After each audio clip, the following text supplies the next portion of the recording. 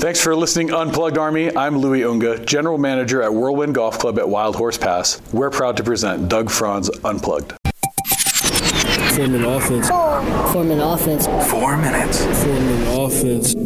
Form an offense. Everything you need to know in sports that affects Maricopa County, the state of Arizona, and the world, you get in 4 minutes. We start things off in Milwaukee, Wisconsin. Oh, yes. The Arizona Diamondbacks beat the Brewers 5-2. They swept the best-of-3 series. Zach Gallen, good. 6 innings pitched, 2 earned runs. Gave up his 2 earned runs in the first inning. Didn't allow another run. Zach, how'd you do? Just tried to make pitches when I had to, and just keep us in it. Keep the offense in it and give us a chance to win the game. Bullpen, spectacular again. 3 innings pitched, no earned runs. That means for the series, they had 9 1/3 innings pitched and didn't allow an earned run. Corbin Carroll went 2 for 4, batted .571 for the series. Manager Torey Lovello. Consider what we've walked through and the dark times that we had. This is a pretty special moment. There's a lot of emotion inside of this organization, inside of this clubhouse right now. Now, Dodgers next, but not until Saturday, so 3 off days. No game time is set as of yet. Also, Mike Hayes and Amiel Salde, Mike Fitzgerald, all new contracts to remain in their current roles in the Diamondbacks front office. Wasn't just the Diamondbacks. Every single series ended in a sweep. There are no baseball games today. Phillies and Rangers both won 7-1 over Miami and Tampa Bay. Toronto a loser 2-0 as the Minnesota Twins advance. Suns training camp just got underway this week, specifically on Tuesday. Frank Vogel already on point about establishing the culture of defense. Hopefully with the talent that we have here, putting that type of talent in the culture that we know can win a championship will deliver this city its first. Oh, now when you say deliver the city its first, you mean its first NBA championship. We got one, Frank, just because you came from Los Angeles. Thank you. So sorry about that. Game time already set, noon, Sunday. Suns' first preseason game in Detroit. Arizona Cardinals are 1-3 on the season, and there's the age-old question from Bill Parcells. Bill Parcells' famous line was, "You are what your record says you are." Do you think that that's a fair way to describe this team? I do. Wow, I like the honesty, but here's what's interesting. The Bengals are 1-3 as well, and I'm sure both teams think they should be playing a little better. Kickoff coming up Sunday at 1. Coming up later on Doug Franz Unplugged, this is really interesting. 2 days ago, Deion Sanders in his press conference said publicly for the first time that he tried to hire Kenny Dillingham for a job, but wouldn't say what job it is. Kenny Dillingham responded, yes, that's true, but he wouldn't say what job it is. I will be the one to find out what job it is, because that's killing me. I gotta know the answer to that question. And finally, this is a little creepy, but imagine trying to use this as a way to get out of a ticket. A man in Minnesota driving erratically and speeding gets pulled over by a cop. The cop comes over and asks for license and registration. And as they begin talking, the person in the car recognizes the female cop and then says one of the dumbest things I've ever heard to get out of the ticket. You can't arrest me. I've seen your private parts. You see, the cop was also moonlighting on a pornographic website of which he subscribed to. The police department is going to be going into a full investigation. Eesh. Jackpot, Unplugged Army. I feel like a true commander-in-chief to be able to give you such an unprecedented savings. Go to unplugged@whirlwind.com and check out the new membership club from Whirlwind Golf Club at Wild Horse Pass, Whirlwind Plus. Here's what you get. You sign up for a tee time anytime between now and 5 days from now, and you can save anywhere from a minimum of 30% up to 60% off. Plus 15% off at Civlik, the restaurant, and another 15% off in the pro shop. I'm telling you, you walk into the pro shop, get Bowles a shirt and a hat. You walk over for happy hour with your wife. You might pay for your monthly membership right then and there. It's $34 a month, cancel anytime. Or if you want to save even more, because that equals out to a little more than $400, you can get it for only $299 a year. Whirlwind Plus at Whirlwind Golf Club at Wild Horse Pass. Go to unplugged@whirlwind.com and feel the wind. I'm Janelle, General Manager of Bell's Nashville Kitchen, a.k.a. the Whiskey Wizard. Bell's isn't your typical country bar with mediocre bar food. We are a scratch kitchen with chef-inspired dishes, and the only place you can get the best sandwich in all of Arizona, our Nashville hot chicken sandwich. Now, the drinks. I spend days infusing our own whiskey creations. Come in for Whiskey Wednesdays to learn about and drink our famous whiskey selection. We have live music most days and all weekend as part of our Honky Tonk Brunch. Bell's Nashville Kitchen on Main Street in Old Town Scottsdale. You found home, down home.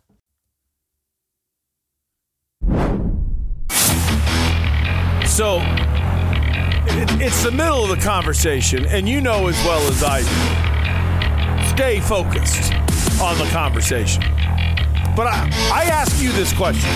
Would you have been able to stay focused on the question if you just won $1.1 billion? I don't think so. Good morning, good afternoon, good evening. I started early. Whatever it is that you've decided to make Doug Franz Unplugged a part of your day, my family greatly appreciates it. My name is Doug Franz, and you have found the only podcast and TV show in the world totally devoted to the coverage of the four major sports franchises of one great American city that drops on your phone every weekday morning and television. We also cover ASU, U of A, GCU, Browns rising in the Merc. How did I start early and be late? This is Doug Franz Unplugged, presented by Whirlwind Golf Club at Wild Horse Pass. Been a while since I butchered it.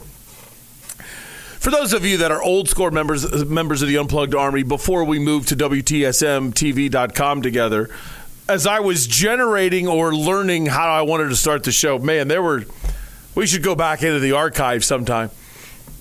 Actually, I don't want to give Jeff Weir production any ideas, but there are some bad intros as we're trying to figure out how to get this thing rolling. Bad intros. And that doesn't rank up there as terrible, but it certainly wasn't good. I decided to come into work today. I was thinking about retirement yesterday, but I decided to come into work. Jeff Weir Production, you may not be aware of this, but yesterday was a $1.1 billion Powerball drawing. And I won. So I'm kind of excited today. So I am now a 4 heir, if you're wondering. Congratulations. Thank you. Very exciting.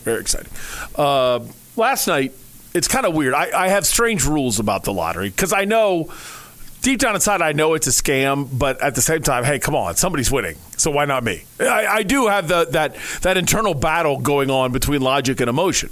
So my rule is it's got to be an obnoxious amount of money. I know that alone is dumb because am I going to say no to $20 million? Of course not.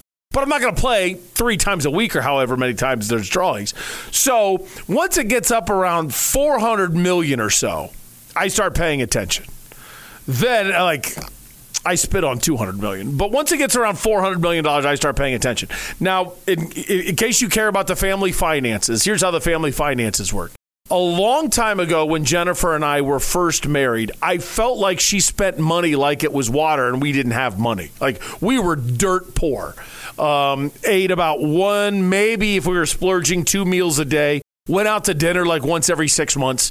I mean, we had very, very little going for us at the time. And Jennifer, she was like so nice. She's buying birthday presents for all of these family members, and she's related to half her hometown. Like, no more of this. But I didn't want to be a total jerk because, it's how am I really in charge of the money? I'm not in charge. We're married. It's a joint thing. So we came up with the allowance system. So every month you get an allowance, and the spouse can have no real judgmental comment on what you spend your allowance on. It's your money. You do whatever you want. But once you run out of allowance for the month, it doesn't matter whether you want to buy something for $5. That's a conversation. So now we both agree we can spend our money on that. We both agree we can go out to dinner that beyond our allowance. We both agree this purchase is needed, whatever it is. But that allowance money, you do whatever you want with. So I asked her, hey, do you have time to pick up allowance? And as soon as you do it, will you go get Powerball tickets? She says, okay. So she goes, but I'm going out and getting a glass of wine with a friend today. Okay, well, I don't know if I can do this. Okay, fine, whatever.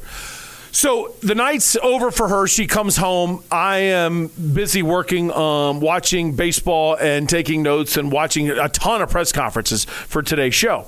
And she says, here we are, we're billionaires, and hands me the ticket. Oh, okay, great. And then she says, how was your day? No, don't say how was your day as I am going to the Powerball website ready to cash in my billions. And I said, I was good. I did this. Jeff Weir Production did this. Chris Weir did this. Okay, how was your day, honey? I got this wonderful email, and then she starts telling me this long story, and now I realize I'm not going to be able to check the Powerball ticket. As she's talking, I don't know how it happened. The Powerball numbers come up. I look real quick, and I see the Powerball is 1. Powerball number was 1 last night. And she was funny because I always spend $10 on it, and I only spend it when I have allowance. And it's only when I'm at a gas station that has it's like I usually go to Costco for gas, and they don't have lottery there. But if I just happen to be going, it's so rare I play, I have to be going to a grocery gas station, and I have to have cash, and there has to be no line, and it has to be above 400 million. So all those parameters are rarely hit. So I really don't play that much. Well, I usually spend $10. She hands me the ticket, and it's got 7 lines on it, which is $14. I said, wait, I only said it's $10. She goes, I chipped in. So we both spent $7 together on this. So I was like, okay, that's cool. So as she's talking, I look, the Powerball number is 1. And on one of the 7 lines, we've got the Powerball number correct. So I'm trying to look at her, trying to listen. And the whole time I'm thinking, I got the Powerball number right. I got the Powerball number right. And I'm really going crazy. And then I shouldn't have done it. But I look at the Powerballs on my iPad. I look at the numbers again, and the first number was 9. So then I look back at Jennifer. Oh, yeah. Oh, that's a great email. Oh, I'm really good. I really don't remember what she said at all. And then I look down at the ticket. On the same line as the number 1, the first number is 9. I swear to you, I thought I won Powerball. I'm now going legitimately crazy. I'm only 4 white ball numbers away from $1.1 billion. And yet I'm in a conversation. And she keeps going on. And finally, I come on. Tell me if you're a good enough husband. Finally, I cracked. I said, I'm sorry, Jennifer, can we pick up the conversation in a second? I think we won Powerball. We might have won Powerball. And then, you know what she says out of it? You're not really thinking when you think you're a billionaire. I don't think. I mean, look at Michael Bidwell. So I'm immediately going in, and she goes, "How do you might have won? What does might have won mean?" I said, "We might have won. We got 2 numbers right, and I haven't looked at the other ones yet." You were looking while I was talking? So can you imagine if I would have won? I'm now a billionaire getting crap from my wife for looking at a billionaire's ticket. We didn't have any other numbers right. So then she says, "Well, are we winners?" "No, honey, we only got the numbers right." "You mean the 2 numbers right that you looked at while we were talking, but we got all the numbers wrong once you interrupted?" How does that come out of her mouth? I don't have anything to do with that. So I then looked up the rules of Powerball. I'm a 4 heir. If you get the Powerball number right, or even if you get the Powerball right and one other number, you get $4. So I invested $14 into my family's future, and I got $4 back. So I decided to come to work today. But I will warn you, if I ever win the billion, all generals in the Unplugged Army, I think the tax laws are I can give you about $9,000 without having to pay taxes on it. So if I ever say on this show, ever, hey, or if I ever send out a tweet, all generals of the Unplugged Army, I'll meet you at Bell's Saturday afternoon, and it looks like a serious thing, I would go, because that's when I'm handing out the checks. And then you'll never hear from me again, and I'll disappear. And I'm moving to Maui and somewhere else. I'll have homes all over the place. Just so we're clear. So there you go. There's my 4-air story. I'm wealthy now. Sound credits today.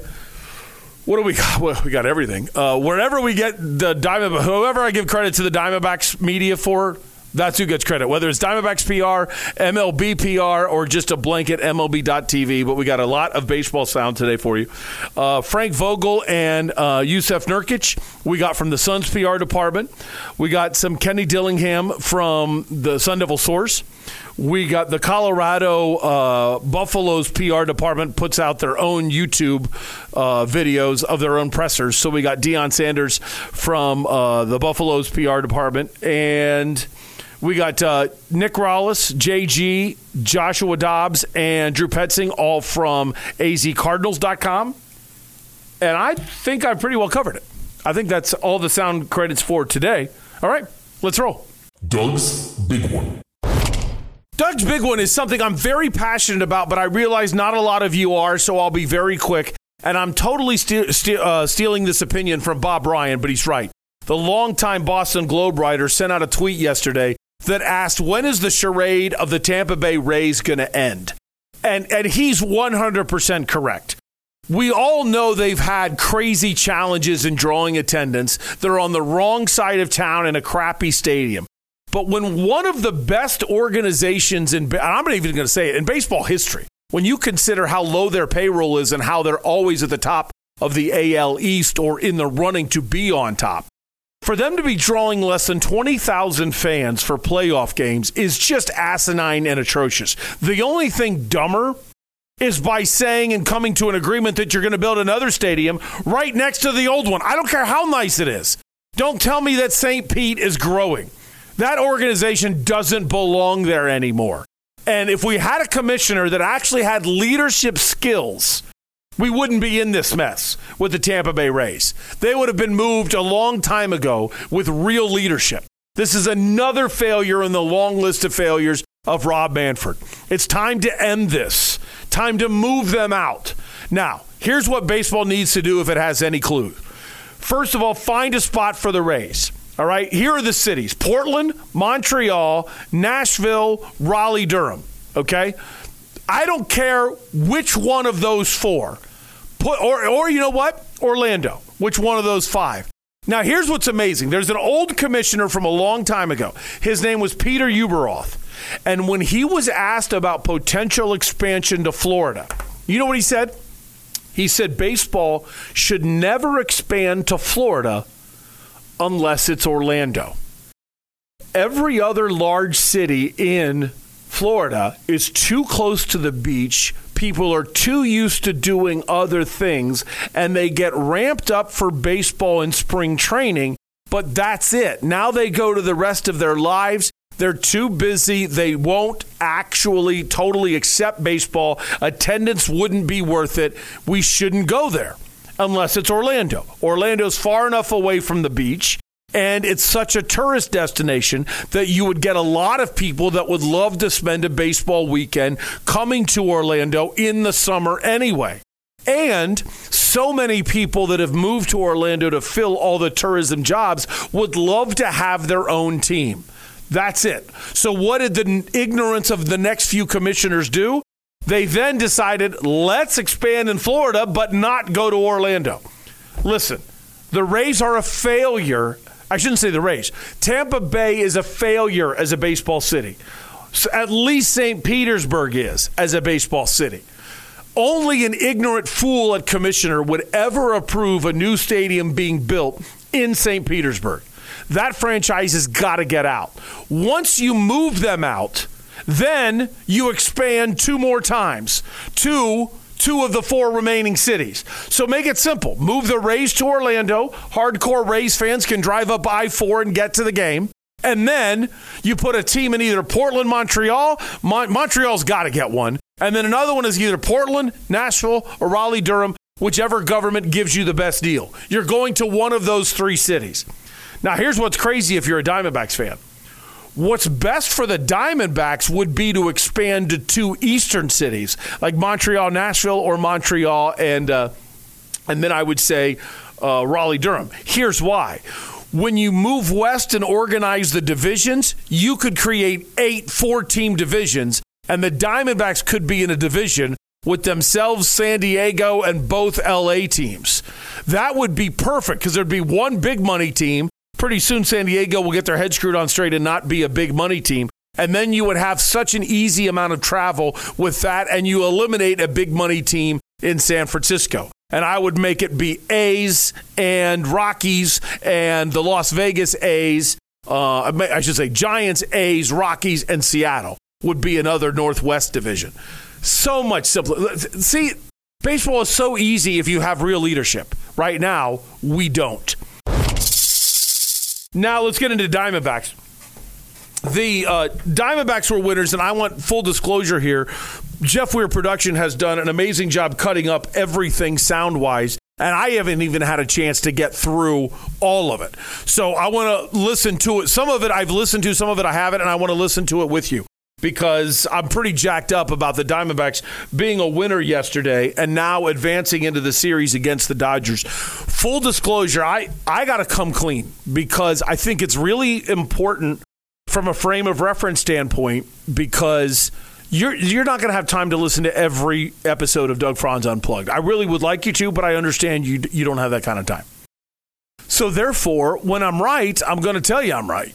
And that way it adds to my credibility. I want to prove to you I know what I'm talking about. But the only way to be fair is to look at the camera and admit when I'm wrong. Or it doesn't do me any good just to always say, well, this is where I was right, this is where I was right. I was wrong a lot on the Arizona Diamondbacks. I told you at the beginning of the year, once they started rolling into June and July, they are doing so well that you're not going to be able to, you're probably not going to be able to catch them at the end of the season. So this is a playoff team. We should start supporting it. And then when they went into that swoon in July and August, it wasn't just the losing. They were playing such atrocious baseball and having no sign of breaking out of it that I backed down from what I had said just a month ago. I no longer believe they were a playoff team. And where I was really wrong about this team is I said at the trade deadline, Mike Hazen shouldn't do anything because this team is now putting forth a trash effort and Torey Lovullo is not showing he can stop this runaway freight train of bad baseball. And let's face it, I don't mind admitting this. History kind of says I'm right. History would show you when teams play that bad, get on losing streaks that bad, and have a run differential of a negative run differential, it shows they're not really that good. And the analytics say the Diamondbacks should have backed down. Well, the analytics were wrong. Congratulations, Diamondbacks. I'm glad you didn't listen to me. They improved their bullpen. And some things were the benefit that they didn't know was going to happen. Kevin Ginkel, since the trade deadline, has been unbelievable. And he had moments this year where he wasn't even worthy of being a major league pitcher. He was fantastic. After some bad blow-ups early, Paul Sewald proved it was a good trade to trade Josh Rojas and bring in an established closer, which helped all the other pitchers in the bullpen find their role. Because when you've got a bullpen by committee, I should say closer by committee, nobody's set in their role, so then everybody's grasping at straws. The human brain wants to know, I own the 8th inning, I get up for the 8th inning, I know what I need to do. And that's what they got when they got Paul Sewald, is just simply discipline, structure, and human understanding of whose role is what coming in later in the game. I also didn't think this was a team that could make the playoffs anymore because of how poorly the rookies were doing as starting pitchers. It was Kelly, it was Zach Allen, and then nothing. And I didn't like that. And I didn't think they could put together a streak. What I did not envision was a complete and utter meltdown by the Chicago Cubs, and I did not think the Cincinnati Reds would totally melt down over the last month of the season. I didn't buy in fully to the Reds, but I didn't think they were going to melt down that bad and just fall apart at the end of the season. And I expected a lot more from the San Francisco Giants. So I thought they were going to stay up. So when I look at those teams as doing better, and the Phillies I knew were going to be good, I thought there's no way the Diamondbacks could keep ahead. So I want to look right at the camera, make sure you know I was dead wrong on that. But as a fan, I am so happy to be wrong and to be in this position. And now to take these 2 games from Milwaukee, I've always said this. Bad teams find ways to lose. Maybe you're hitting well when your bullpen blows up. Okay, maybe you play great defense, but it doesn't matter because Brandon Pfaadt's giving up line drive home runs in the first, second, and third inning. So there's so many things that bad base running, throw it to the wrong base. You do all these things wrong, and you find a way to lose a game because you have a new mistake tomorrow. These 2 games against the Brewers, they won games differently than they've won all year. It was average or bad starting pitching, no running game, and it was home runs and defense. It was home runs, defense, and bullpen. That's how they won these 2 games. Home runs, defense, and bullpen. They had a better bullpen than the Brewers. And most of this season, it's been Brewers versus Dodgers as who has the best bullpen. And all of a sudden, the Diamondbacks out-bullpenned, if I can make it a verb, the Brewers. 9 1/3 of an inning. No earned runs. That was the bullpen. In a sense, the bullpen in this series pitched a complete game shutout. That in a 2-game series, you get over 9 innings of work from your bullpen and they don't give up a run? Plus, 2 of the relievers loaded the bases before they left the game. In both games. At one point in the game, 1 pitcher loaded the bases, got yanked, and the still rest of the bullpen made sure no runs were scored on the bullpen. That's how fantastic the Arizona Diamondbacks played and, dare I say, found ways to win the game. We'll get into my prediction coming up later on in the week against the Dodgers, okay? I told you the Diamondbacks would win Game 2. I just thought the Brewers would win Game 1 and 3. So, can I claim I was right? Because I did get Game 2 right. I don't think I can. But this series, you're going to be shocked. I don't think the Dodgers are what they used to be. All right, let's get into the sound. There's 2 cuts from Alec Thomas, Jeff Weir production. I only need one of them. Could you give me Alec 1? And it's quick, it's short, but I just like this quote because it's basically saying, yeah, we're young, so what? But he doesn't say it as arrogantly as I just did. Definitely got some younger guys in the group, but I don't think that really matters. I think the guys that we have are built for the moment, and it showed the past 2 days. I want to tell you, we're going to be doing a ton of Diamondbacks again today, and then hardly any Diamondbacks tomorrow. Tomorrow's a full-on tailgate show, heavy emphasis on ASU, U of A, Cardinals, football in general. We got some football today, too. Today's hardcore Diamondbacks, and I did like that. We got some young guys, but hey, we're not. This stage isn't too big for us. Now let's get into all of the Torrey, if you would, Jeff Weir production. The first one from Torrey is simply the journey and kind of relating. Do you remember 2017, year 1? Torrey Lovello's the manager of the year. He has the courage to take out Zach Greinke in the playoff game, bring in Robbie Ray. We get the Archie Bradley triple. JD Martinez is traded for, and he's hitting home runs left and right every game. That was year 1 of this regime. But we also have the embarrassing collapse of 2019. Then one of the dumbest decisions Mike Hazen has made as general manager is kind of a 2-in-1 decision. After watching the team collapse in 2019, he didn't say this, but basically by his actions, he said, I don't believe you really collapsed. I don't believe that's who you are, so we're going to bring you guys back to play in 2020. Well, then in 2020, they proved to be the most mentally weak team in baseball because as they started like 3-12 or whatever it was, they couldn't recover from their bad start. They basically just blew up in their own face. So then coming out of 2020, again, the Diamondbacks tried to act like, well, that's the COVID year. It was a short season. We just got off to a bad start. This doesn't count. We're going to bring everybody back again in 2021.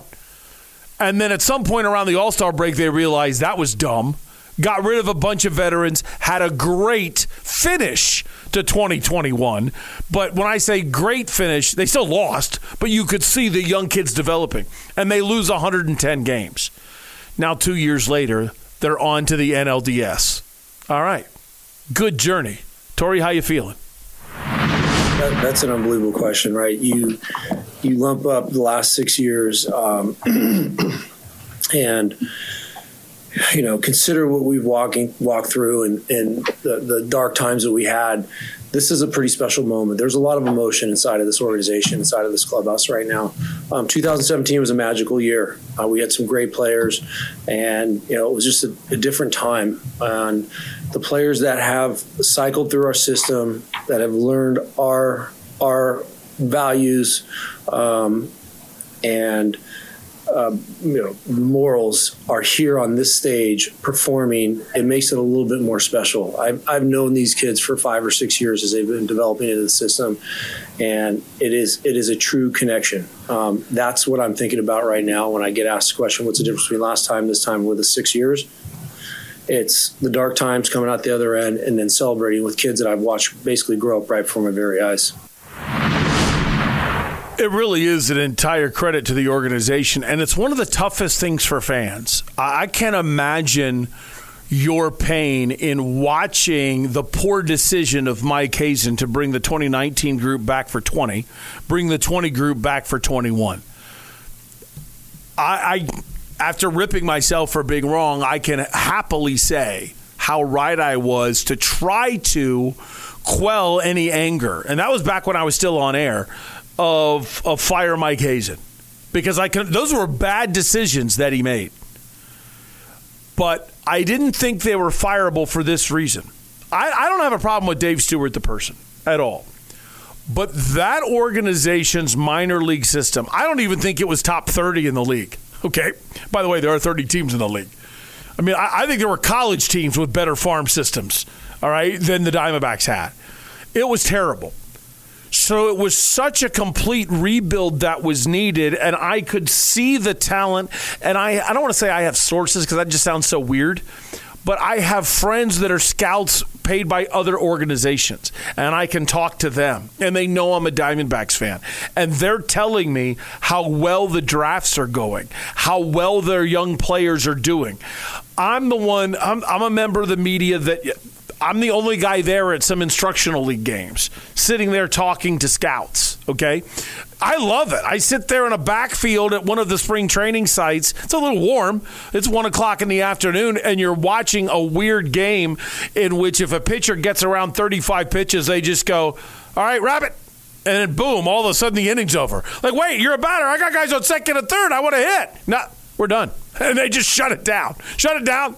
It's just hilarious. And you got to get used to that. But I'm there, and I'm seeing these kids, and I'm thinking, I like him. I don't really like him. I like him. Stuff like that. And you see what they're doing at the minor league level, but that takes 4 years. The damage was so bad, it takes 4 years to fix. That's why if you see failure by Kenny Dillingham, if ASU football looks bad at certain things, rip them. I get it. Okay? You shouldn't have that problem. You should be able, unlike Notre Dame, you should be able to count to 11. You should be able to get the playoff on time. All of these things need to happen. But don't go to the point where you say, like I've gotten a tweet, Doug, Kenny Dillingham's just not the guy. Are you crazy? In 3 games with now 4, in an entirely decimated program, decimated by what Ray Anderson and Herm Edwards conspired to destroy this program. Okay? It's terrible under those two. And Kenny Dillingham's trying to build this thing back up, and in a month of football, you want to say, well, he's not that good. Do you realize there's nothing there? Everything that's there, he recruited in a couple months. You can't bail on a guy that early because he's working with nothing. He's working with nothing. And I look at the same way with how bad the farm system was. It just doesn't feel that way when you're looking at the parent club screwing up all the time. It's hard to see the work that's going on in the basement to rebuild it. And that's why I said calm down on Mike Hazen. I believe in what's going on here. And now you get to this point where it's the kids are why they're there. That's kind of exciting. I'm not saying that they're going to win it all next year, but it's the kids that have gotten them to the NLDS. Let's go to Tory number 2, in which this was interesting. Just admitting that we're young, and I wasn't totally sure how they would handle the postseason. First of all, you're not sure how they're going to respond on this stage. It's a very, very big stage. But we've been talking about training yourself and getting into a mental state from spring training on about being able to execute at the most critical time and have success. And success doesn't necessarily mean I'm going to throw a strike and get that strike out or get a base hit. It means I'm going to be in control. I'm going to control what I can, take some deep breaths, and execute at the highest level. And for me, that's all about preparation. So as I watched the past couple of days unfold, falling behind yesterday, pushing back against a really true number 1 starter in Corbin Burns, I felt like we were capable of doing anything at any time. That had shown me a lot. I will say for the first 4 innings of today's game, we were absolutely shut down by Peralta. Our starting catcher goes out, and you talk about adaptability and resiliency. That was in the forefront of today's day more than anything. Our guys were tough, and it was a young group that stepped up. And how they do it and how they learned it, I'm not sure. But I think they were ready for this from all the things that we've been talking about and training them with over the past 4 or 5 years of developing them. I think this matters. I don't know if you agree with me. This is a tough thing, okay? You're a fan. You're watching Diamondbacks baseball. It's a trash product, and you're mad about it. And then you're mad that veterans are up. And I'm one of those people, too. I was fired up at how long they've kept some veterans on this team this year. But in previous years, you kind of understand it, and here's why. Do you want to pull up a kid, even if he's showing he's ready, but pulling him out of a championship environment? The Diamondbacks minor league system was growing players that were competing in postseasons. You can say all you want. Who cares about a AA championship? Okay, I get it. But what you are doing is you're creating champions. Every player is now getting more opportunities in a pressure situation. And whether they succeed or they fail, they either build the confidence of success in a pressure situation or the understanding of that pressure when they fail. Now, it's a different pressure, okay? You're dealing with 5,000, 6,000 fans at the game versus 40,000 fans. Different pressure. You're dealing with an internet stream and 700 people across the entire world watching versus a audience of millions on national television. Different pressure. But to you, in that moment, if you fail, you let your teammates down, and you know everybody's watching you for the future of your job, and you're scared of the tag choker, and you're competing against yourself. So do you really want to pull a guy out of that to say, look, fans, we've got this wonderful young player in AA. Let's bring him up to the Diamondbacks to try to get you to buy season tickets next year? Or do you let them stay in that pressure situation knowing you're alienating your fan base? Diamondbacks cared about their relationships with their minor league teams, kept a lot of guys when they were going on championship runs. They learned pressure, and now look at the way that they handled this stage. That's really important. Okay, Zach Gallen. Say on Tory, though, by the way, Jeff. But Zach Gallen, really bad in the first inning. No other way around it. Bam, you give up 2 runs. You're down 2-0. I think the Brewers had 8 players come to the plate. I was wrong. Sorry, 7 players came to the plate. Not good. Not good at all, the way that he started off by getting the bases loaded with only one out. And yet, second inning, 1, 2, 3. Third inning, gave up 2 singles but got a double play, so he still only pitched to 1 batter over the minimum. Fourth inning, gave up a walk, still got a double play, faced 3 batters, so no one over the minimum. 1, 2, 3 in the 5th, 1, 2, 3 in the 6th after a leadoff walk. So bad first, look at him settle down. So as soon as the Diamondbacks come up in the top of the second, they're already down 2-0. Their ace is already getting beat up. It looks bad. Well, how'd you feel, Tori? My confidence level is always high with Zach. I know through the 5 years that I've known him, there have been a couple of clunkers, and they were very identifiable, but I can count them on one hand. I felt very strongly that knowing Zach the way that I did, that he was gonna rise to the occasion and start to make some pitches and start to sequence pitches and get into a rhythm, which he did. I will tell you this, I will share it. I don't know if you guys have had a chance to talk to him. He walked by me after the first inning, and it almost like a "don't you dare" comment said, "I'm giving you 7 today if you give me over 100 pitches." And I said, "Go ahead and show me, get it done."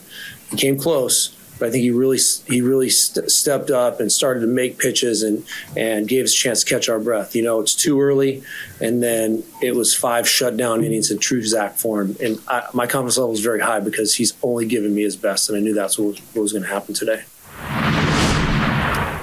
It's a good story. And when you stick your neck out like that, it's easy to say it if you don't have the track record.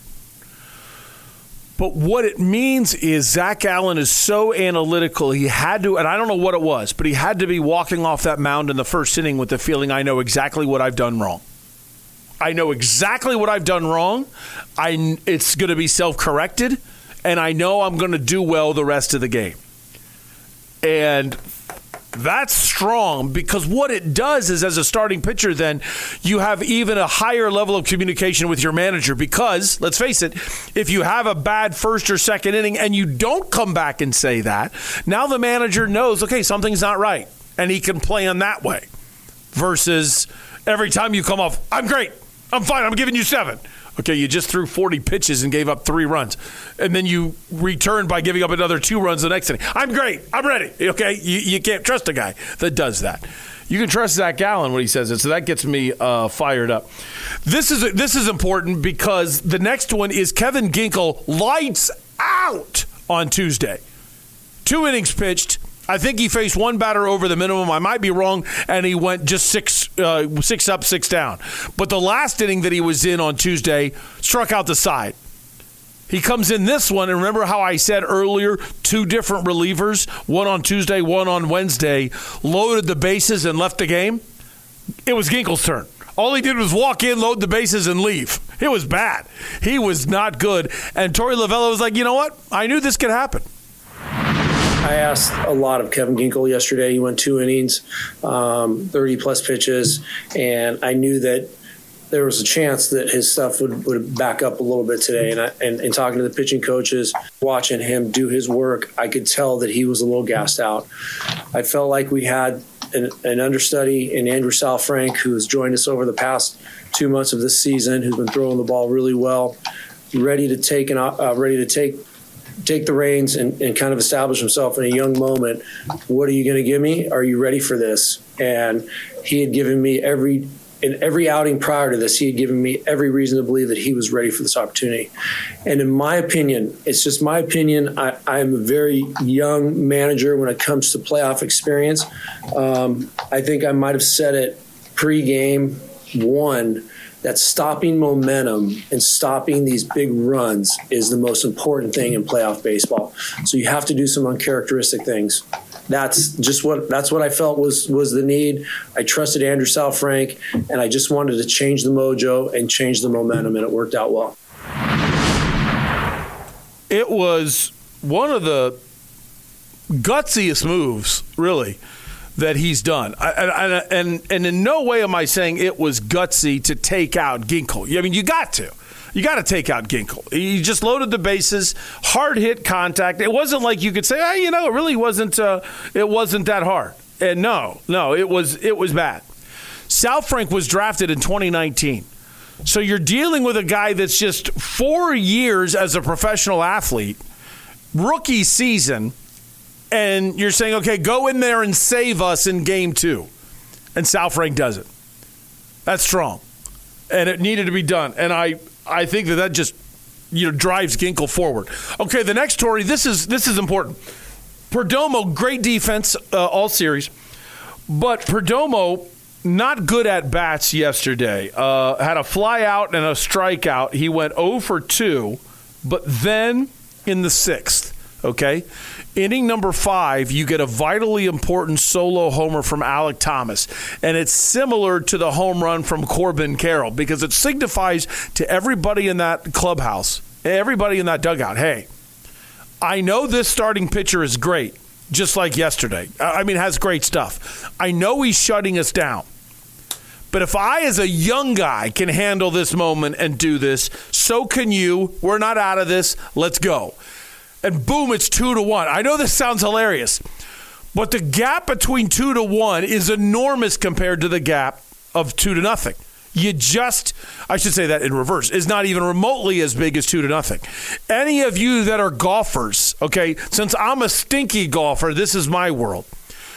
It is such a big difference between a bogey and a double bogey. It is not one stroke. It is so much more than one stroke. There's something about, hey, when you're a bad golfer, if I break 90, I'm thrilled. Well, if I bogey every hole, that's a 90, okay? So I'm looking at it where, I got a bogey. So what? I'm a bogey golfer. That still gets me a 90. But a double bogey gets me closer to 100. Oh, no. It's like that. It's the same thing when it's 2-0. It's not just a 2-run deficit. We haven't even scored yet. We can't score on this guy.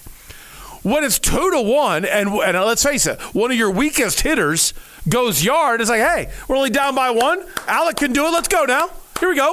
And it changes the entire complexity of the attitude of the dugout. So now you get into the 5th inning, and it's a leadoff walk from Perdomo. And it's kind of, I think I said 5th, and it should have been the 6th. Leadoff walk from Perdomo, and you have that good of an at-bat, ball being fouled off, going to the top of your lineup with your Rookie of the Year, and then your $90 million man in Ketel Marte, who simply struck out.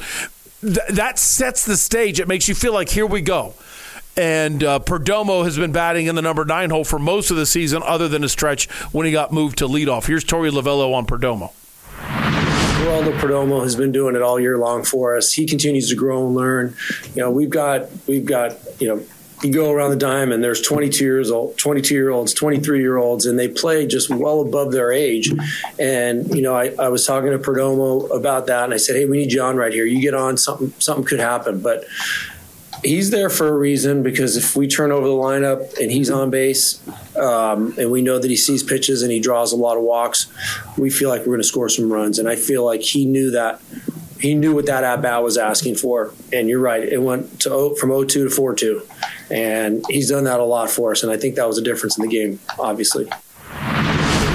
It was. He's right. You hate to say that walk, but you needed to get that inning started. You get the double by Corbin Carroll, so you got runners on 2nd and 3rd. You end up getting the RBI single from Ketel. I was wrong when I said Ketel struck out. He struck out the next inning. RBI single from Ketel. Another base hit from Tommy Pham. Christian had a fielder's choice, but he ended up scoring on the RBI single from Gurriel. There's a lot of good things, but you needed that leadoff walk. The most important thing said by Torey Lovullo is this next one. If you didn't get a chance to see the game yesterday, backswing clips Gabby Moreno in the head. He says he's fine, finishes the half inning, and then in the next half inning, Herrera comes in. The backup catcher is now in. If you haven't seen it, and I don't have the numbers in front of me, Gabby Moreno in the lineup versus Gabby Moreno not in the lineup is staggering. The Diamondbacks are seriously a team about 20 games above 500 with him in the lineup and about 8 games below 500 without him. I'm making up the numbers a little bit, but it is about as stark as that. He means that much to winning. Settling down pitchers, framing the pitches, timely hits, whether it be the occasional long ball or mostly going the other way. And even when he makes an out, it's usually a productive out, or at least if it's unproductive, it was a long at bat. So many positives to Gabby Moreno. They don't have a chance of beating the Dodgers without him. Don't have a chance. Well, after getting clipped, he was taken out because of the fear of a concussion. Well, Tori, where are we at? He is doing okay. He's not in the concussion protocol. I think they're running some tests on him right now. But obviously it was a backswing, and it's just part of the game. And by no means was Turang trying to do it. There was no malicious act.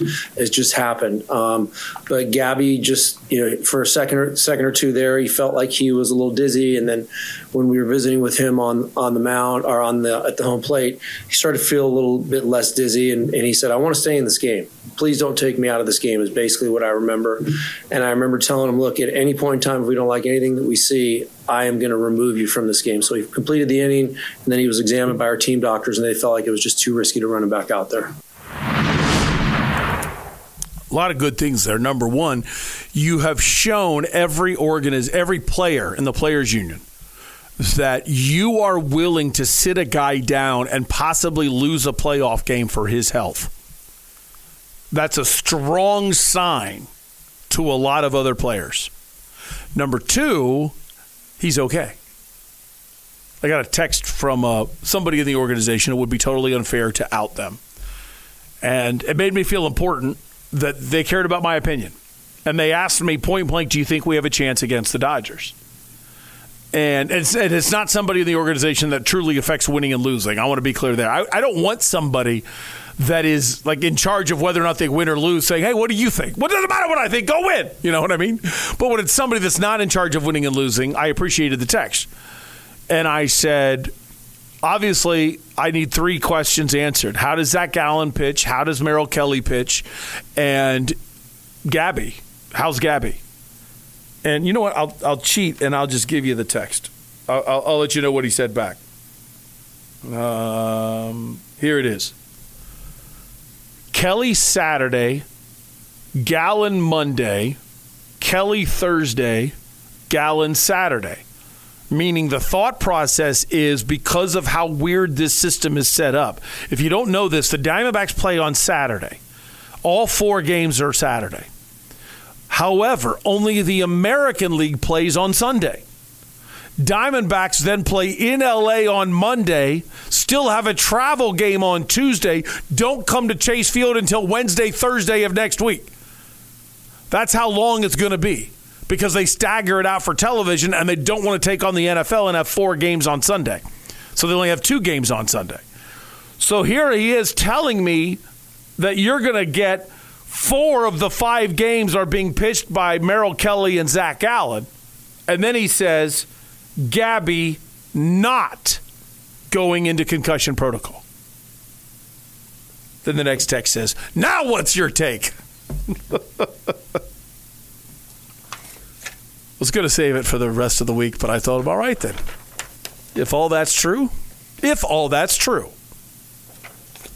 Suns in 4.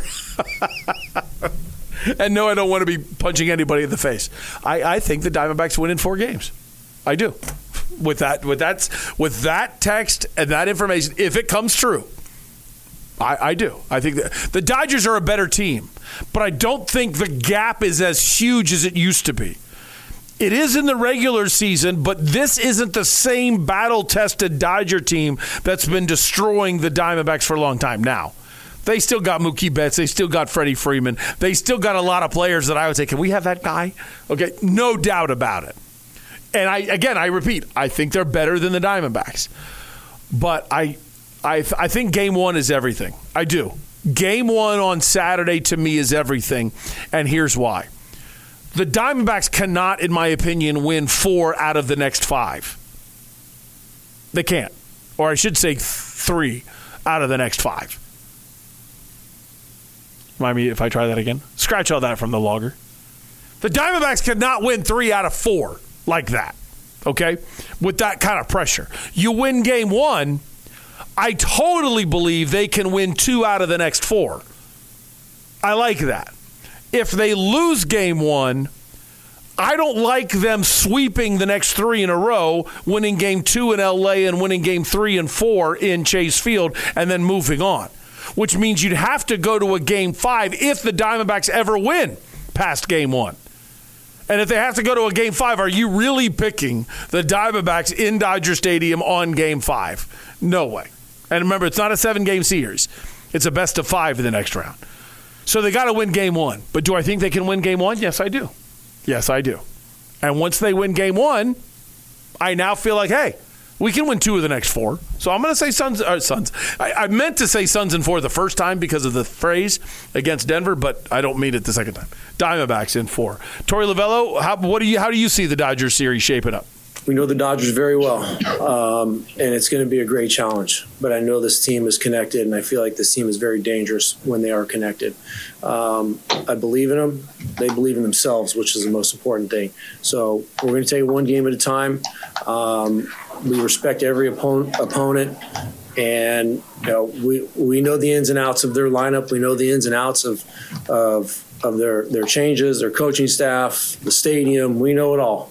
So we're going to walk into a pretty big environment once again, and we'll see how these young players step up. And I believe they're going to get the job done.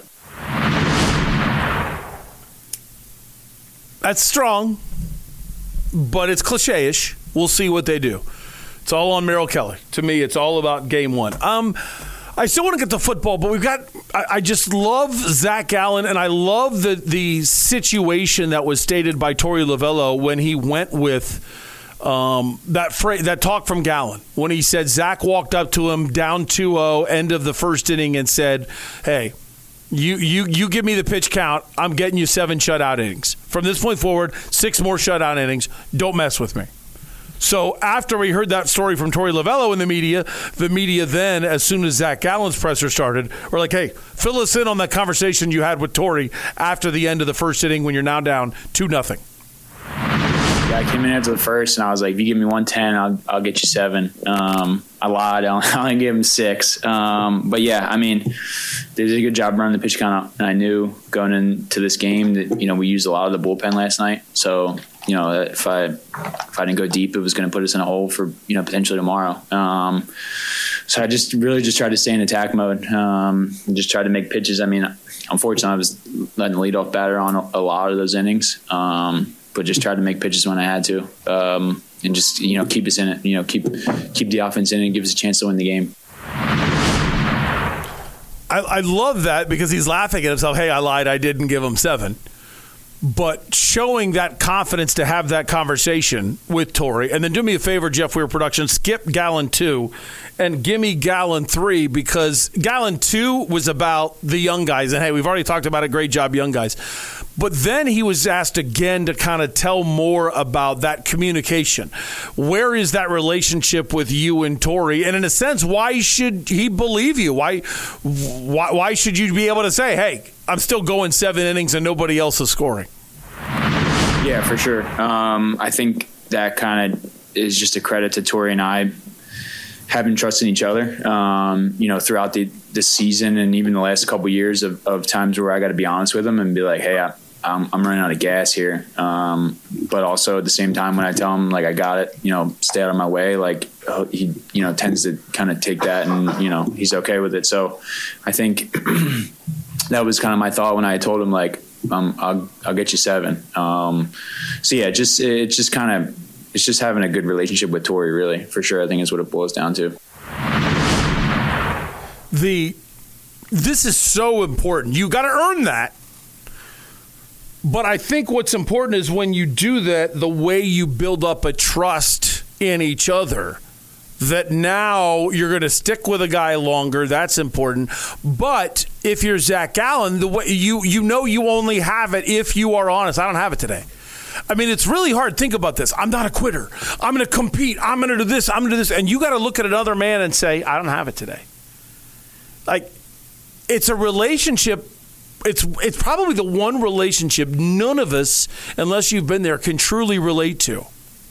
Imagine telling your boss, hey, I just don't have it today. Time to take me out. I mean, there's 3 hours left in the workday. You want your 8-hour pay. But then things just aren't firing today. I just don't have a grip on things. You gotta bring somebody in for me. And then you just walk off the job. And then you expect your job tomorrow. Okay? That's being honest in this relationship. When the manager comes out or the pitching coach comes out, you've got to be able to say, I'm ready. You come off after you give up a bunch of hits, a couple runs, hey, Skip, I'm good. There's no issues here. All right? I'm firing. I'm going 7. And you expect to be listened to. And yet you got to be honest when they come up to you in the third inning. Hey, I don't know. Things just aren't firing. Things just aren't there today. Everybody else will call you a quitter for it, but you are developing a relationship with your manager. You better do it after a couple good outings, though. Don't say I just don't have it today. Rook, this is your first ever start. You got to make sure you know when to show that side. Give me Zach Gallen 4 if you could. Give me Gallen 4 because I like this acknowledgement. I told you the stat a little bit ago. 9 1/3 innings for this team from the bullpen. No earned runs against a team that supposedly they had the bullpen edge. And the Diamondbacks bullpen dominated 6 1/3 shutout innings on Tuesday, 3 shutout innings following the 6 innings from Zach Gallen yesterday. Zach, what'd you think of the pen? I think the bullpen's been our MVP, honestly, the last month or so. And I think it's the part of our team that's kept us in a lot of games. And I mean, it's not a secret that they had their struggles in the middle of the year. And you know that the bullpen, when you watch these teams, that go deep in the postseason, the bullpen is usually the one that kind of prevails a lot. And that's, that's what keeps you in games. So it's been awesome to watch. We've had guys like, Paul Sewald and, we had Ryan Thompson, and then you get a rookie like Sal Frank comes up and Ginkel's coming into his own, and then everyone just kind of falling into place and doing their job. I think it's been awesome to watch. It's been awesome as a starter knowing all right, just get through 6, 7, 8, 9 is going to be locked down. And then, sure enough, tonight they did their job again. So yeah, it's been amazing. It's kind of funny. Do you remember me ripping Cliff Kingsbury? Well, for a lot of things, but for the banging on the table all the time right next to the microphone. And then there's Zach, keeps beating the microphone. That's the MVP. And you can tell it's been weighing on the starting pitching. Did you hear the middle of that sentence there where Zach Gallen said, it's no secret the struggles they had in the middle of the year? There's nothing wrong with this, but it shows you how much it was weighing on the team when it's so easy to pick that out because they were atrocious. And that was one of the other reasons, back to admitting where I was wrong, why I stopped believing in the 2023 Diamondbacks. The bullpen was crap. The defense was crap. The baseball IQ was crap. And you're trying to tell me believe in these guys? No way. No way. Yet now you see how well it's working, and the bullpen has been fantastic. And it's the two new additions of Sewald and Thompson. Then it's Sal Frank coming out of nowhere, and then Ginkel becoming this new version. And now that's 4 guys. And that's why I'm actually positive about facing the Dodgers, because it's going to be all about bullpen against the Dodgers, because that lineup is too tough. All right, last one from Zach is Zach 6, if you could. Gallen 6, Jeff Weir production. Because, again, I just said positively about beating the Dodgers. In my opinion, win game 1, you win the series. Whoever wins game 1 wins the series. Zach, what do you think about the Dodgers? Yeah, I don't think it's any secret that the Dodgers for sure had the division's number, had our number. I think that we've also showed a growth in the sense of the mindset and the culture change here of being able to go into, Dodger Stadium and hang with them. I think it's in our favor that we're going into a familiar place. We play on, 6, 7 games there a year. And it's an opponent we're familiar with. So it's going to be a good test for sure. But I mean, I everybody in that locker room is excited to get there and, see what we're made of. young teams handle pressure very well, just fine, if they're familiar with it. The Milwaukee crowd doesn't bring a ton of pressure. You're okay. Diamondbacks going to Philadelphia, and that crazy crowd brings a bunch of pressure. Don't ask me about my opinion if it becomes Diamondbacks Braves or Diamondbacks Phillies. I don't like the matchup in the NLCS. Okay, I don't. And the Braves fans, sorry, Jeff Weir Production, they're not good enough to worry about. Okay, it's not a big deal. But that team is unbelievable. Okay, who cares about the fans? That team is crazy good. So that brings a pressure that the players aren't used to. Playing against the crowd. We just don't climb street poles and stuff enough. Yeah, it's your wine and cheese. Ever since you moved to the suburbs, it's this wine and cheese crowd. You know what I mean? Yeah. And then we could argue all day long. I'm not even getting into the political argument of whether the tomahawk chop is unbelievably insensitive or whether it's get over it. It's just a Yahoo throwing his hand back and forth. Okay, whatever you think about it, I'm not getting into that argument.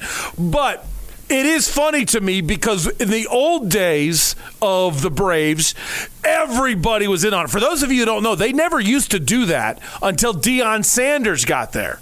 And with Deion Sanders being from Florida State, they started playing it because the Florida State Seminoles do the chop. And then it became the tomahawk chop for the Braves. So it wasn't called that before. But then, before the days of insensitivity, it was like, and Jane Fonda's out there thinking she's going to chop your head off, okay? And everybody was in it. It actually got loud at a little bit of Fulton County, but mostly at Turner Field. It got loud. Now that they're in the suburbs with the wine and cheese crowd, you can tell there's people that are like, I don't think we should be doing this, but I like it, so, and it's not the same. It's not. And then they don't want to put their glass of wine down in order to do it. I'm going to spill my wine. Oh, no. And there's 20,000 less people there. Yeah, exactly. So the fans don't get you there. Ronald Acuna gets you, okay? That's the problem. That team is so good. And then the Philly fan, one of two things are going to happen. You're either going to lose or you're going to die. Okay, that's it. There's no in between. You could lose a reliever. All right, either mentally or he just loses his brain in a beheading. The Philly fans are just nuts. So that's kind of like real life scary, a rock the bus kind of thing. So I'm not looking forward. I'm looking forward to it, but I don't have a great feeling about the NLCS. Dodger fans, I never knew this until I went to Dodger Stadium. The Dodger fans that come to Chase Field, if it's you're in the Unplugged Army, but you're a Dodger fan that goes to Chase Field, maybe it's not your fault, but I'm amazed at the baseball ignorance of the Dodger fan at Chase Field. Just buffoons. Like, they have no idea what's going on. As soon as the ball is hit by a Dodger, and it's a pop-up to second. Okay? Like, hey, buddy, have you ever been to a game? Do you know what the sound of the bat sounds like? The guy broke his bat. It's a little flare to the second baseman. I thought it was going to be in the pool. It just didn't get out of the infield. I mean, they have no idea what's going on. Then I went to a game at Dodger Stadium. Oh, my gosh. The baseball IQ of the fans at Dodger Stadium are fantastic. Fantastic. And there's something different going on here. Something different. And because of that, they're not that intimidating as a huge crowd. They can be late in the game, but you're okay because the first two innings people aren't in their seats yet. So you can try to get a lead. You'll be okay. Now, you got to face Mookie Betts and Freddie Freeman twice in 2 or 3 innings. That's a problem. The team is good and a problem, but the environment isn't a problem. So I'm okay. I'm okay with beating the Dodgers. All right, I don't know how I'm going to do it. I still got ASU, I got Colorado, I got Cardinals, and I got 3 commercial breaks, if you care about me telling you that I need to get to. And I want to get to Steve McCullum, and I feel good about versus Vegas. We got a lot going on here. Number 1, hats off D-backs. The Patrick Cantley hat wave to you. Congratulations. Jacked up for you against the Dodgers starting on Saturday. Tons of coverage coming up next week of D-backs Dodgers. Right now, though, we actually have to talk, and trust me on this, Colorado Buffaloes football, because there's breaking news from Deion Sanders about ASU. That's next. This is Doug Franz Unplugged, presented by Whirlwind Golf Club at Wild Horse Pass on WTSMTV.com.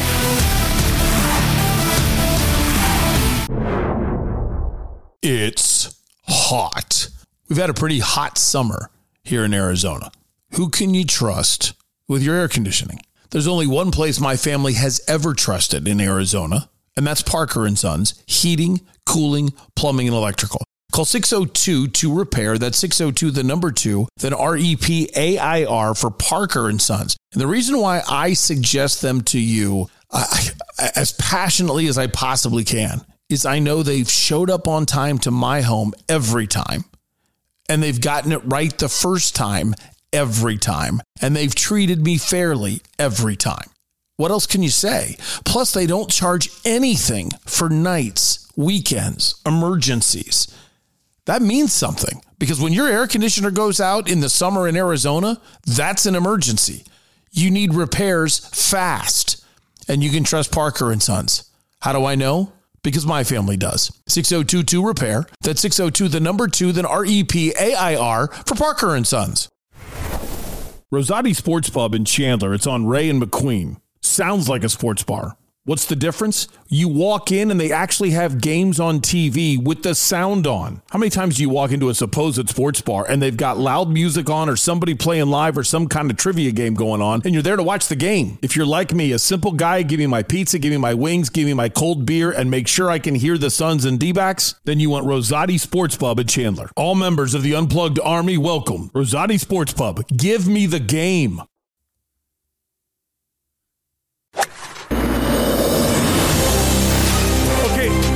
I got a couple things before I jump into Colorado and ASU that just popped up. Well, one thing popped into my head is I haven't talked about it yet. Just 20 seconds on it, if you don't mind. Unplugged at Whirlwind.com, unplugged at Whirlwind.com, unplugged at Whirlwind.com. If you're a member of the Unplugged Army, especially if you live in Central Phoenix, wow, Jeff Weir Production. If you're listening to the podcast right now, Jeff Weir Production, boom, already had it up.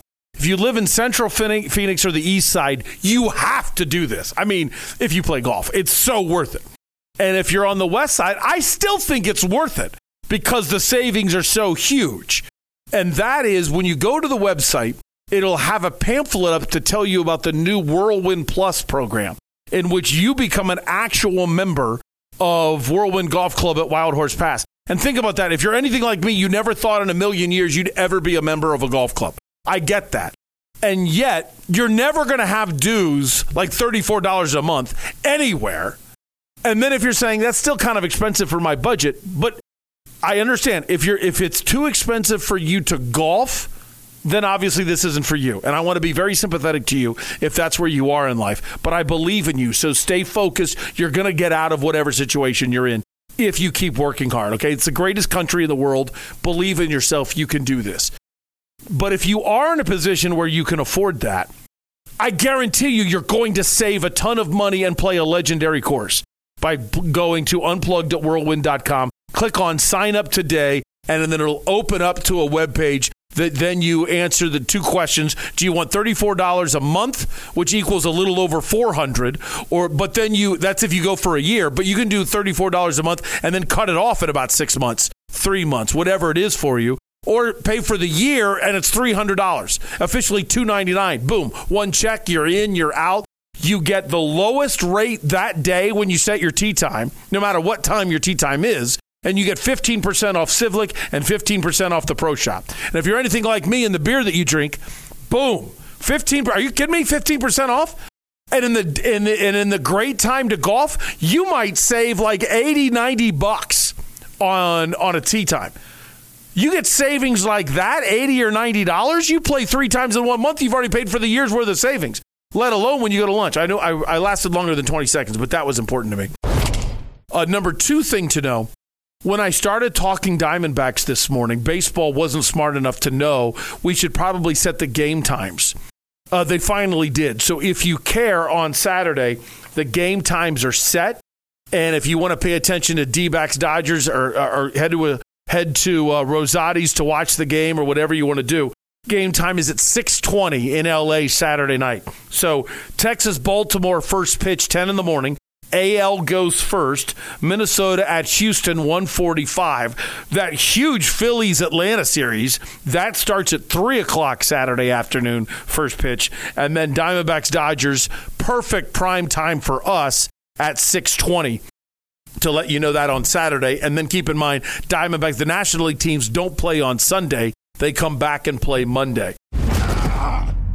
Let's get to everything ASU-wise and Colorado-wise, because I find this. Oh, no. I'm sorry, Jeffrey Production. Since I teased ASU, let's do that, even though my outline is wrong, because I meant to talk Suns here. But let's do ASU, and we'll go in the order of how I have ASU and Colorado. I had a chance to watch the Deion Sanders press conference. So Deion spoke 2 days ago, Kenny Dillingham yesterday after practice. Let's start with how funny it is for Deion. They start off like a house of fire and they're a national phenomenon, and supposedly their press conferences were just packed. National writers not being able to get a seat. Well, he walks in, and the camera angle doesn't show it, but Deion walks in, and the room is about half full now after being almost standing room only. So listen to how he reacts now that prime time isn't prime. Well, you know who they are. It's a thin line. It's a thin line between love and hate. It's a thin line. Let me see, I could count. 1, 2, 3. This is the first weekend I could count. I appreciate all of you tremendously for your love, your support, your consistency. Now let's go. How about that? He's even going to use that for motivation, taking on ASU. Oh, look, nobody believes in you anymore. Look at these press conferences. I mean, Deion Prime could motivate an ant, okay? I mean, this guy, and I mean A-U-N-T, okay, one of your ants. I mean, he's great. I thought that was funnier than it really was. Like, when I was formulating that joke, I thought, oh, this is going to be funny. And then when I said it, it wasn't very funny. So Deion is already counting up again, making a list of the haters in his mind, media members that aren't there anymore. So he speaks for about 5 minutes. A lot of it's just discussion about plays. A lot of it's discussion on kids, blah, blah, blah, nothing thrilling. And then I like this question, just simply asked, hey, you came in at the same time Kenny Dillingham did. What do you like about what Kenny Dillingham is doing and building his program while you're building yours? And Prime dropped a nugget that none of us expected. Just curious if you have any history with Coach Dillingham and just your thoughts on ASU. Yeah, he got great history. I don't know if he want me to tell this story, but I was assembling a staff once upon a time. I'm not going to tell you who, for what, but he was a part of it. And we communicated quite a bit. And I was happy with every step that he's taken because I know he's that guy. I know he's been more than capable. So when I saw him get this opportunity, I was ecstatic. You know, then we saw him at saw one another at the Pac-12 meetings, and that was like, yeah, that embrace was awesome to me because I know his climb, and I know what kind of man he is, and he is great for that program. He's great for college football. He is a tremendous mind, offensively, tremendous mind. But he's going to be a great head coach, man. So I have the utmost respect and love and admiration for him because we were going to work together at one point. Okay. Listen, I've been doing a job similar to this for 30 years. I get used to the typical cliches that the other team's coach is a great coach before you play them. Okay, we've heard that millions of times in the press conferences leading up to a weekend opponent. That one was real. That was Prime saying, look, I wanted to work with him. And it's also really interesting because he said it was for another job. So therefore, it's not he's only had 2 head coaching jobs. So it couldn't have been for his Jackson State job at an HBCU. And it's more than likely not for Colorado because he says another job. That means Prime at some point was talking to another Division I program. And the reason why I'm making that assumption is, why would Kenny Dillingham have left? He's on a trajectory of only offensive coordinator positions at Division I schools. So why would he have gone somewhere else unless he was going to be Coach Prime's offensive coordinator at a Division I school? And we don't know who was talking to Deion. We have no idea what school was talking to Deion and either chose not to hire him or didn't pay him enough to get him to leave. But I thought that's a fascinating little piece of information. So that was 2 days ago. So yesterday, near the end of Kenny Dillingham's press conference, the media said, hey, Coach Prime mentioned in his presser he tried to hire you. What can you tell us about that story? My media the other day, I recruited Shador. He's a phenomenal player, and one of the things I learned in that process was when I recruited Shador. I didn't recruit at that time Deion Sanders. He let me recruit his son, and I respected that a lot. The fact that you have this guy who's accomplished everything you could accomplish in football, and he didn't make the process in his son's recruitment about him. So I gave a lot of respect to him to kind of get out of the way. And yes, did he play the father figure in the process and ask the father figure questions? He did, but he let his son go through his process, and I have a lot of respect for that. Just with him, and everybody says, oh, Deion Sanders now Coach Prime, and it's all about him, but I got to see a side of that where he said, no, it's not. This was about his son's process, and that's why I have a lot of respect for him, and he's done a phenomenal job. Coach Prime has as a program. They're building something there, and he's going to do a great job there, and he already is.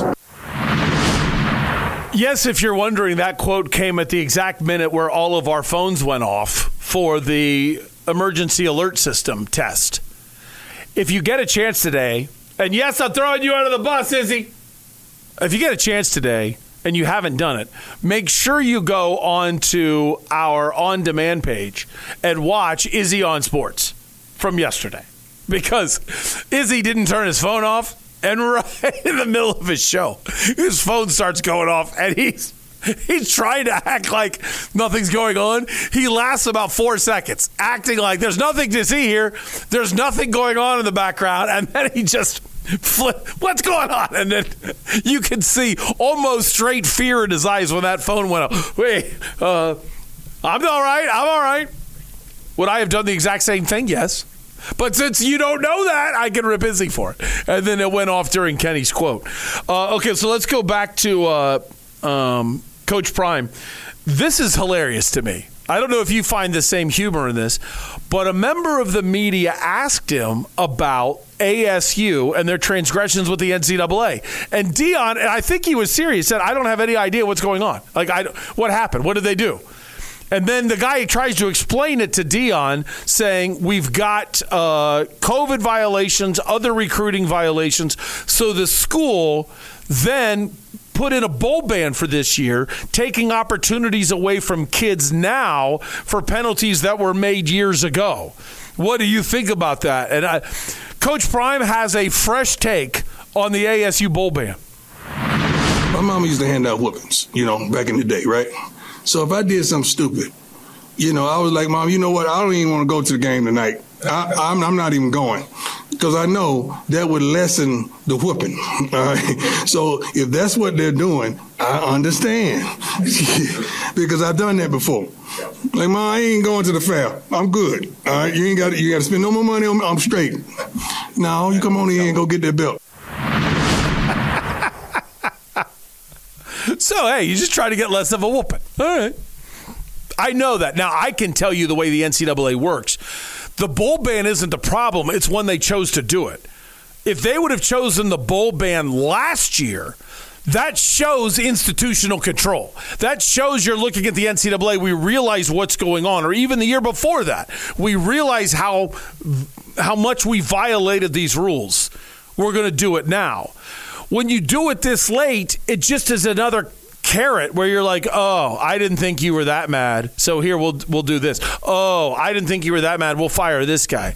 Oh, I didn't think. When you do this slow little drip of policing, it shows you're just trying to get away with the bare minimum. You don't have any idea what you've done. It is a complete lack of institutional control with the old NCAA. I can stand on the table and guarantee you the old NCAA would have hammered Arizona State. Not a death penalty SMU style, but it would have been 2-year bowl ban, complete gutting of the athletic department.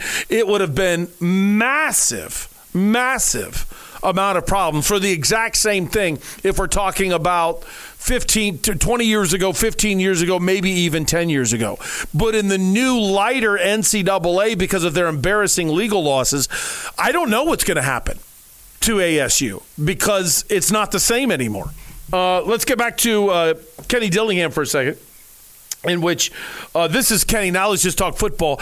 Kenny looking at this offense for Colorado and what he sees going up against his defense. Yeah, you got to limit the explosives on defense. They're an explosive offense. I think they average like, is it 6 or 7 plays? No, 8. Sorry, bad math. 7 or 8 plays inside the 25 a game. So when you only have 7 or 8 plays inside 25 a game, but they're a good offense, what is that telling you? They're scoring from far, right? And they do that because 2 of their top wideouts have only missed 30 snaps in an entire season.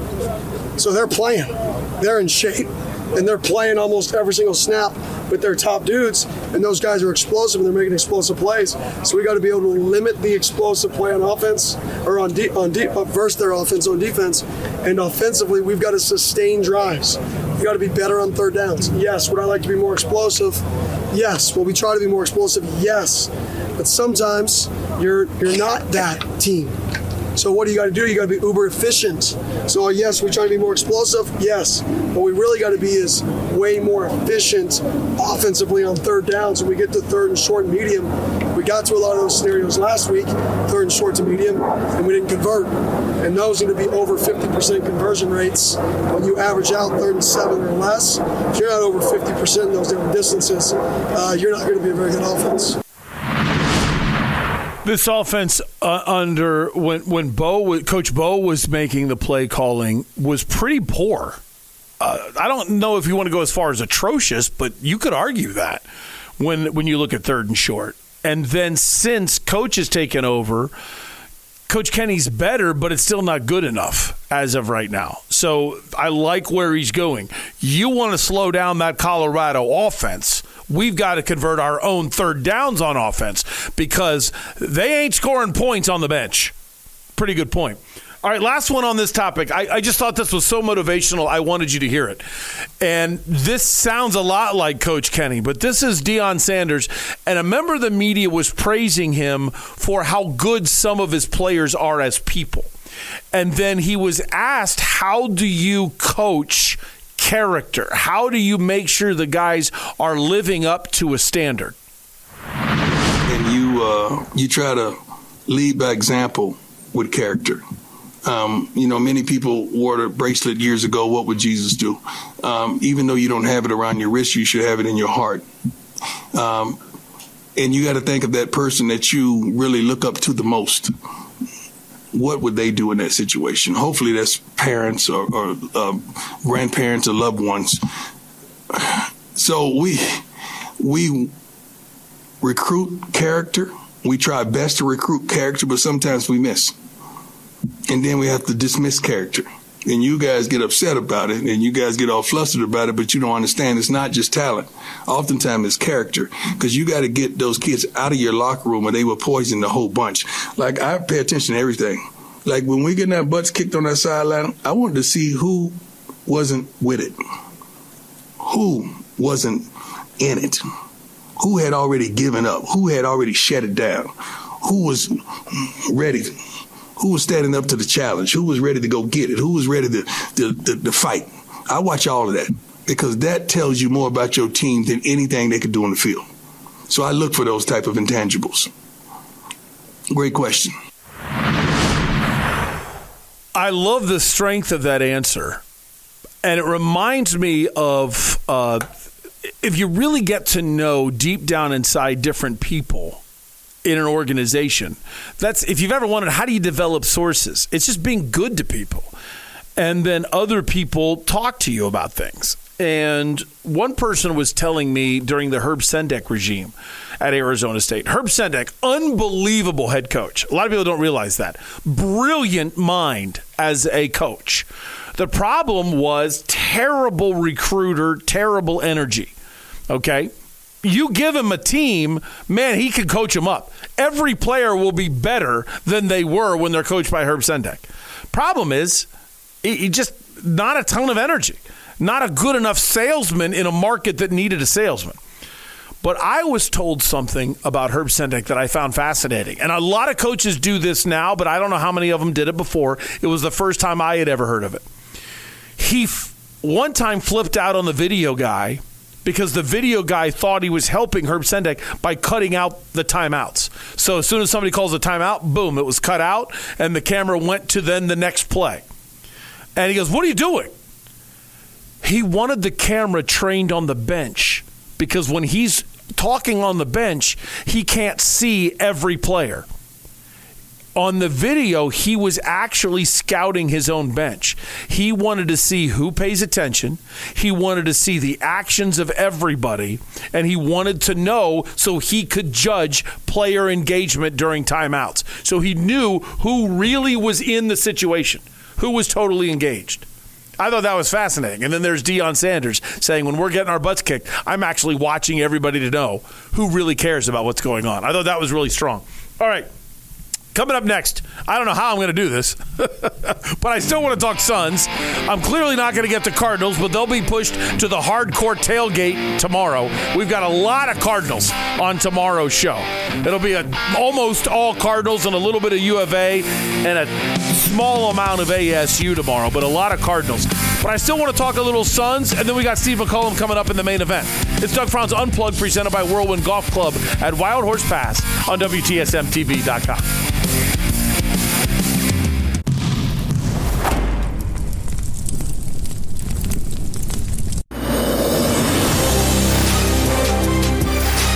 I just found out Jeff Weir And you production. don't have to announce that. Yes, I do. Of course I do. Every day is show prep. I just found out Jeff Weir production clips his own eyelashes. They're long. And when I wear sunglasses, they like when I blink, they flip down on my sunglasses, and it annoys the piss out of me. So I got to take care of it. What can I say? I'm a weird guy. Too much, obviously. That's what you can say. I'm going to be late. So I owe a huge apology to Steve McCollum and everybody with the main event. It's just when you find out a friend clips their eyelashes, you start to question your ability to choose friends. That's what happens to me. So I was like, oh, wait, what? Okay. Frank Vogel, let's get into training camp real quick. Frank, I like this question. You're bringing your culture here. You won a championship with that culture with the Lakers. So what is your culture? Because here's what's different. The Suns don't really have a culture problem other than losing in the playoffs. So what are you bringing to the table? Yeah, I mean, I think the championship was the result of what, of the work we put in and the system that we have and the culture that we build with the Lakers. But, I think the system and the culture is what we try to bring here.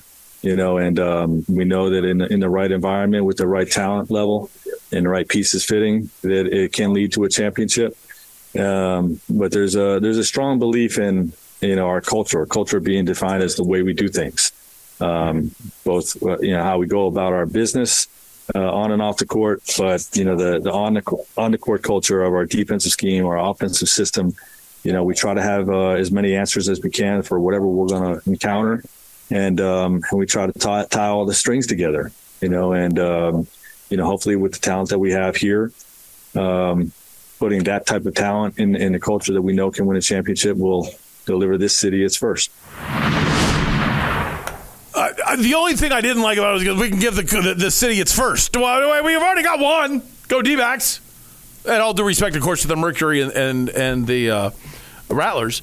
One more. Skip the Nurkic if you could. So I was going to do Vogel 3. Let's skip that. Let's go to Vogel 2. I love this story, and I want to get to this story. Jim O'Brien is a guy. I know him because he used to be the head coach of the University of Dayton, went to the Celtics, was an assistant there, and then a head coach for a long time. He was a coach with the Pacers. And then when he was getting fired, Frank Vogel was chosen to be the replacement and the interim head coach. And this is hilarious. How lucky are you if you find out your boss is fired and you compliment your boss on his firing without knowing one important fact? What's that fact? Here's the story. Yeah, physicality. He's one of the guys on our team that, should most nights. I don't know if I got the numbers wrong. I could have easily butchered the numbers. That might be my fault. That was Vogel 2. Okay, yeah, skip. Well, then I just screwed up. Play Vogel 3. It's incredibly unselfish. A lot of people can, get in their feelings. If they know there's going to be a coaching change, and he understood, that there was a possibility that year, and really set the stage with Larry Bird for me to be a guy that he should really consider to take over if there was a coaching change, if one was needed. And it reached that point, and I even remember getting the call from Larry and telling Larry adamantly that he's making a mistake, that Obi's going to turn it around. Like, just give us more time. I don't want to be the coach. I think Obi should be the coach. And before Larry could say a word, Jim O'Brien jumps in and says, "Frank, it's me. I'm on the call too. I'm in here with Larry, and this is the right thing for this team, and you should stop talking and accept the job." So, I'll always be grateful for Obi. Man, think about that. Your boss calls you to tell you, "I'm promoting you." And you say, "You shouldn't promote me. The other guy is doing a good job." And that guy's on the phone. "Hey, I'm taking this firing. It's the right move." Imagine if that would have went the other way. If that goes the other way, oh my goodness. "Hey, we're promoting you." Well, it's about time, because the boss sucked. If you would have trusted me a long time ago instead of keeping that Yahoo as long as you did, we wouldn't be in the situation we're in. Hey, Doug, I'm on the call. I just wanted to say I was recommending you to replace me. I think it is the right time for me, but never mind. All right, I've totally butchered Steve McCollum time on Doug Franz Unplugged today. So we're going to get to Steve in just a second. And Steve, please go get a beer out of the beer that I brought, because I owe you a beer for being this late. Steve McCollum and the main event at Versus Vegas coming up next on Doug Franz Unplugged, presented by Whirlwind Golf Club at Wild Horse Pass. It's big, it's juicy, it's meaty. Get your burrito at Burrito Express. If you're having a hangover, a bad day, even a good day, still get your burrito at Burrito Express. It will make you feel better. Burrito Express started with my father about 25 years ago. He got laid off and decided that he needed to do something to provide for his family. My brother and I were older teens, 17, 18-year-old, and I'm going to do a trial out of my house. So literally, we decided we're going to start out of his house. So we delivered menus in a square mile area, literally started delivering burritos out of our home in Mesa, Arizona. And after about a month, he said, "Let's do this." Went and found his first location, and believe it or not, that's how it started. We started with one location back in 1995. Now we're where we are now.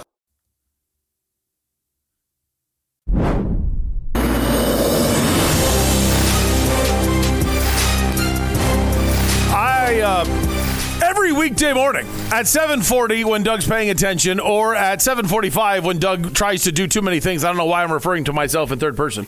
We are joined by Steve McCollum of the main event. The main event coming up 8 to 10 today with Dale Hellestray as well.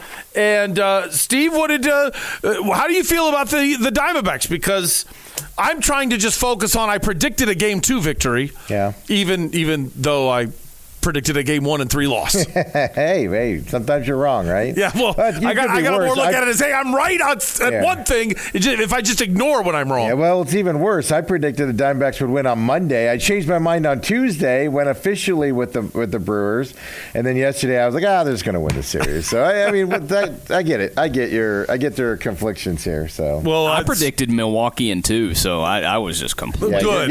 Yeah. Thank God we have a bigger idiot than us around here, huh, Doug?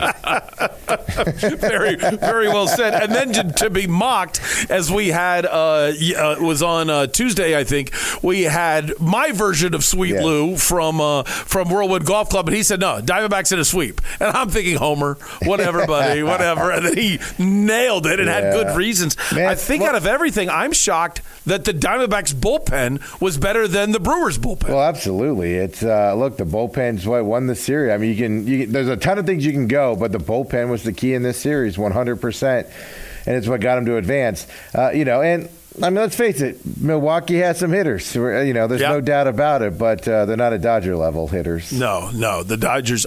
Are you with me? Winner of Game 1 wins the series. Diamondbacks, Dodgers. Sure, said the Dodgers are going to win Game 1. Why not? I'm hopeful. I'm hopeful with Merrill Kelly, but obviously, I mean, you got a shot with Merrill Kelly. Now, he has to go 7 innings. He has to keep the Dodgers at 2-3 runs, maybe 4 runs, type of a situation. The interesting thing is, Diamondbacks have a shot in Game 1. Dodgers have been sitting for a while. I don't care what you say. I totally believe that. Yeah, I don't care what you say. Sure, they've been in the batting cages. Sure, the pitchers have been pitching off the mound. It's different going into this. So Diamondbacks have been in playoff mode for a week and a half, even though they backed in. This rest could wreak havoc, at least in Game 1. So they have a legitimate shot at Game 1 with their pitching set up the way it is. And you're going to be able to get both guys if you can stretch this out, Kelly and of course, now I just screwed up. Gallen, can go twice in this series if you can stretch this out. So it's not out of the realm of possibility. It is an uphill battle, though. Yeah, and especially Merrill Kelly and Zach Gallen have been good this year, but they haven't been their legendary selves. All right, let's plug 2 things here.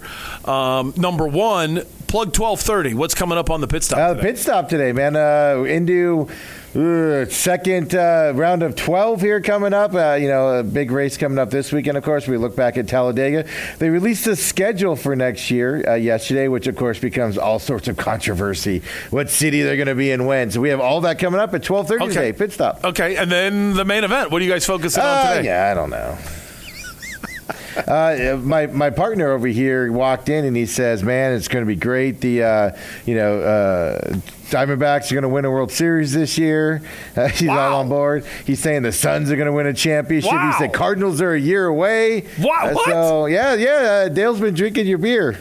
Well, I owe you one for being late. So first of all, it's time for and secondly, Steve McCollum, do you have any predictions you want to give on versus Vegas? The floor is yours since I was late. Well, there's no baseball today, so and I haven't looked at there's nothing else going on tonight. Well, there's good seats still available if you would like to go to Washington Bears. Yeah, like I said, there is nothing on tonight, folks. Oh, yeah. This is the night if you're a dude, this is the night where you take your wife out. You never do it during football, so you do the honey-do list a little bit more tonight. You pay a little bit closer attention to the family, because you're into like 50 days of football every day of the week now for the next 50 days or something. So this is the night you ignore this Thursday night football game and you make it to where your wife forgets that you've ignored it for the last month. Yeah, speaking of the honey-do list, last week there was a ladder and an air conditioning filter sitting up in what we call Daddy's room, which is where I do a lot of my work. And then all of a sudden, I come up there the other day, and Jennifer's on the ladder. Yeah, I was going to say, good job, Doug, just leaving it sit there. Yeah. It was left there as a hint. Yeah, it was, and I didn't do it. So now the honey-do list is, hey, could you at least take the ladder back? Because the ladder's been laying there for a week. If you leave it there, for see how long it takes for her to take it down. Yeah, that's bad because the ladder doubles her in size. All right, thank you, Steve. Have a good show. Steve McCollum, main event coming up. Listen to today, and I'm serious. Programming here on WTSMTV.com. 6 straight hours of local programming with the main event coming up next for 2 hours, and then Izzy on Sports coming up from 10 to noon. And then we got a little break, so if you want to eat lunch at 12, great. But 12:30, stay with us because it's the only locally produced weekly NASCAR show with Steve McCullum and Jason Carter on the Pit Stop. That's coming up today at 12:30 and every Thursday at 12:30. And if listen, I'm not good at NASCAR. I would be the biggest doofus on that show ever. I'm like the brilliance I am right here.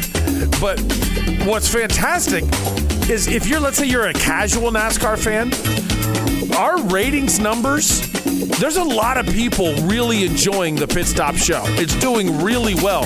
So if you haven't found a good NASCAR show, don't forget, become a Plus member and watch it live Thursdays at 12:30.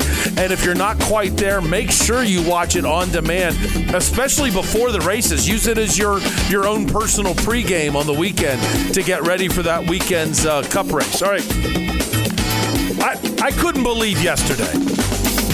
If you didn't pay attention to my versus Vegas yesterday and my predictions, I came in with on a 3-0 run, and I had a bunch of 2-1s last week. So other than a below average weekend, I was doing well going in. Now, I still won you money yesterday. I went 2-0-1, okay? So I didn't lose.